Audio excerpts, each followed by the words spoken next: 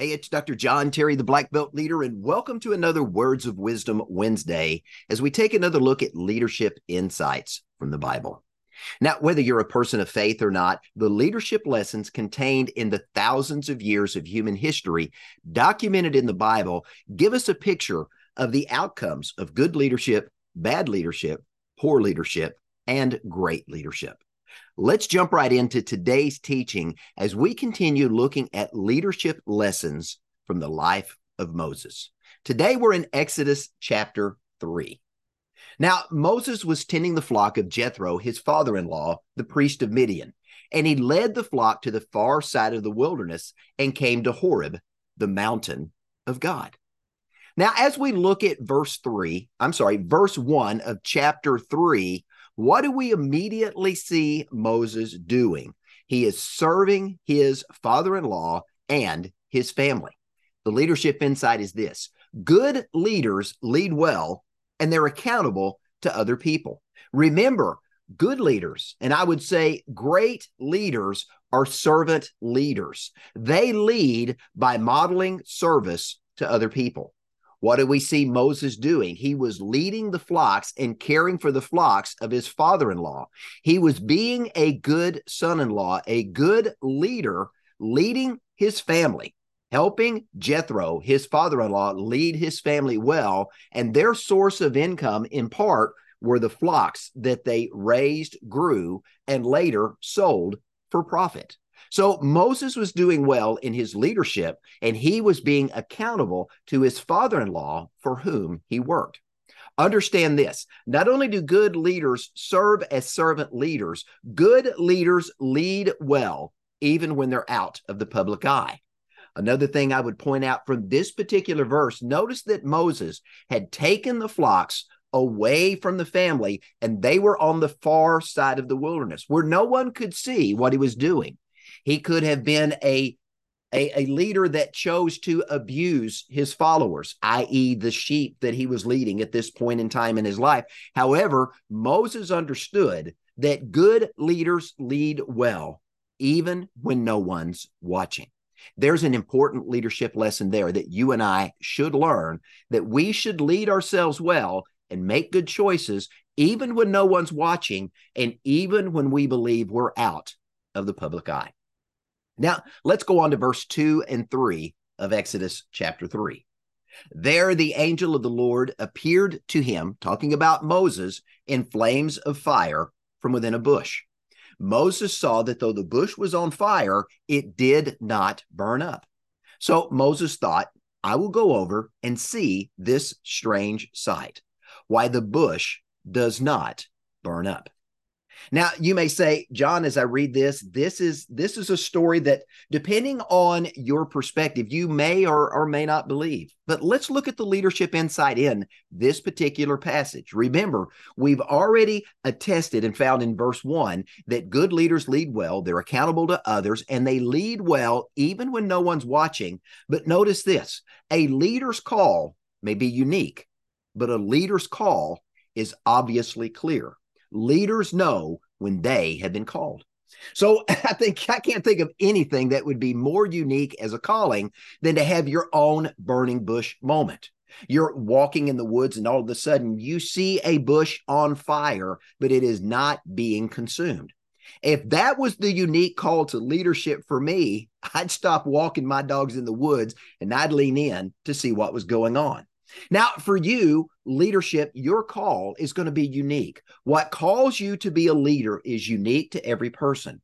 For Moses, it was a burning bush. For me, it was an opportunity to see that there were people not being served. I had an opportunity to serve through my leadership. Initially, the martial arts community, and now the broader global community of who I am and what I do. For you, it's going to be something that grabs your heart. It's going to be something that keeps you awake at night, that begins to stir inside of you. It's an opportunity you see, and you begin to have a conversation with yourself that says, I can make a difference in this area, or nobody is addressing this particular challenge or issue right now. I'm going to step in the foray, and I'm going to champion this cause. So let's jump on to verse 13 of chapter 3. Moses is having a dialogue with God in this particular story in Exodus chapter 3. And I love the question Moses poses in verse 13. But Moses said to God, after God had called him to lead and told him he was to go back to Egypt and he was going to be the savior that would lead his people from bondage. Moses' response, he said to God, "Who am I that I should go up to Pharaoh and bring the Israelites out of Egypt?" Now, I love this particular question Moses asked because it brings us to our third leadership insight today, and that's this. A leader may sometimes question his or her worth. Now, Moses is having a conversation with God and he's arguing with God, which if you're a person of faith, not sure that's something you'd want to do because you're probably not going to win that argument. But anytime you are called to lead, especially if the challenge or the area in which you're called to lead seems to be a big area, it is a big, audacious undertaking on your part. Sometimes you may pause, and rightly so, question whether or not you are the person to lead in this area. So we see Moses asking a legitimate question. He was questioning his ability to speak, his capacity and capability to lead. Essentially, he was questioning whether or not he was worthy and had what it took to be the leader God was calling him to be. Now, let me mention that you and I as leaders, when we're called to lead in some area, whether it's leading ourselves, leading our home, leading in our business, leading in the school that we're attending, leading in the community in some capacity, or leading in a larger area. Sometimes when you're called, you may rightly question your self-worth. Do you have what it takes to be a leader? Now, this is an especially important question to ask if the task before you is great. But here's what I'm here to tell you. Whether you're a person of faith or not, I believe that you are put on this earth on purpose, for a purpose, and you are equipped by your Creator, or you are equipped by however you got here. You have been equipped to fulfill that purpose for which you have been called. Whether it's God calling you to that or Mother Nature calling you to that, whatever you believe to be true in that area, I believe God puts each and every one of us on the earth because I am a person of faith. And I believe that God has equipped us and he has instilled in us everything that we need to be able to fulfill our purpose, our passion, and our calling in the earth, to lead ourselves well, to lead other people well, and to accomplish the purpose for which we were created. So let's move on and notice here as we move into, actually, this is Exodus 3, verse 14. And God said, "I will be with you, and this will be a sign to you that it is I who have sent you. When you have brought the people out of Egypt, you will worship God on this mountain." Now, Moses found himself on Mount Horeb, the mountain of God, and there he's having this dialogue and this discussion with God. And God comes back and says, "I will be with you, and here's how you'll know that it is I who have sent you." Now, I think there's a very important leadership lesson here in this verse, verse 14 of Exodus chapter 3. I want to make sure and I want to bring to your attention as we wrap up today's teaching. When leaders are called to lead, they've already demonstrated proven leadership. For Moses had already demonstrated his leadership ability as a shepherd and as a leader in Jethro's home. Now, if you're asked to lead, it's because someone who is asking you to champion a cause sees something in you that you may not see in yourself. You know, I remember working one of the first jobs I had when I was asked to step into a leadership position in the organization. And my immediate thought, going back to point 3, I'm just a 20-some-odd-year-old young man that is just learning how to do this business. And you want me to step into a leadership role? When I asked why, the manager that was leading that particular division of this company looked at me and he said, "John, I see things in you you may not see in yourself. You're already leading the people in the warehouse and in the front end, and you're a leader in our retail sales. We need your talent and ability to rub off on other people, and that's why we're moving you into this position." That to me was a pivotal moment because I realized I was demonstrating leadership and living it out because I had been taught how to lead from an early age by my parents. And now I was seeing the fruit of the seeds mom and dad had planted into me as a 12, 13-year-old boy. Also, remember this. We see in this passage that Moses, as we go back and read in Exodus 3, God had told Moses everything he needed to be successful in his leadership task, he would see that he had. And the same is true for you and I. If you and I are asked to lead by someone else that wants us to lead an organization, to lead a volunteer group, to lead in our school or in our community, wherever it is that we're asked to lead, the individual or individuals who called you will also see to it that you have everything that you need in order to be successful in your leadership efforts.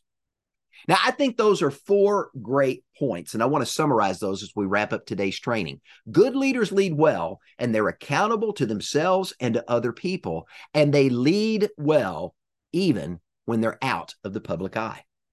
Remember, a leader's call may be unique, but it's obviously clear. And when you've been called to lead, you know it because there's something inside of you that just continues to gnaw at you saying, you can make a difference in this area. Now, when you feel that calling and that stirring, good leaders act on that and they figure out what they can do in some small way to make a difference. And they start making a difference now, allowing their influence to grow and expand as they continue to make small difference after small difference after small difference in the lives of other people. Now, when you're called again, your self-worth may be questioned because you're wondering whether or not you're capable of leading. And I can tell you this, if it's a great, big, hairy, audacious task or goal you have, at times you're going to wonder, am I the right guy or gal? Am I the right individual to lead this organization? But remember, when leaders are called to lead, they've already demonstrated proven leadership.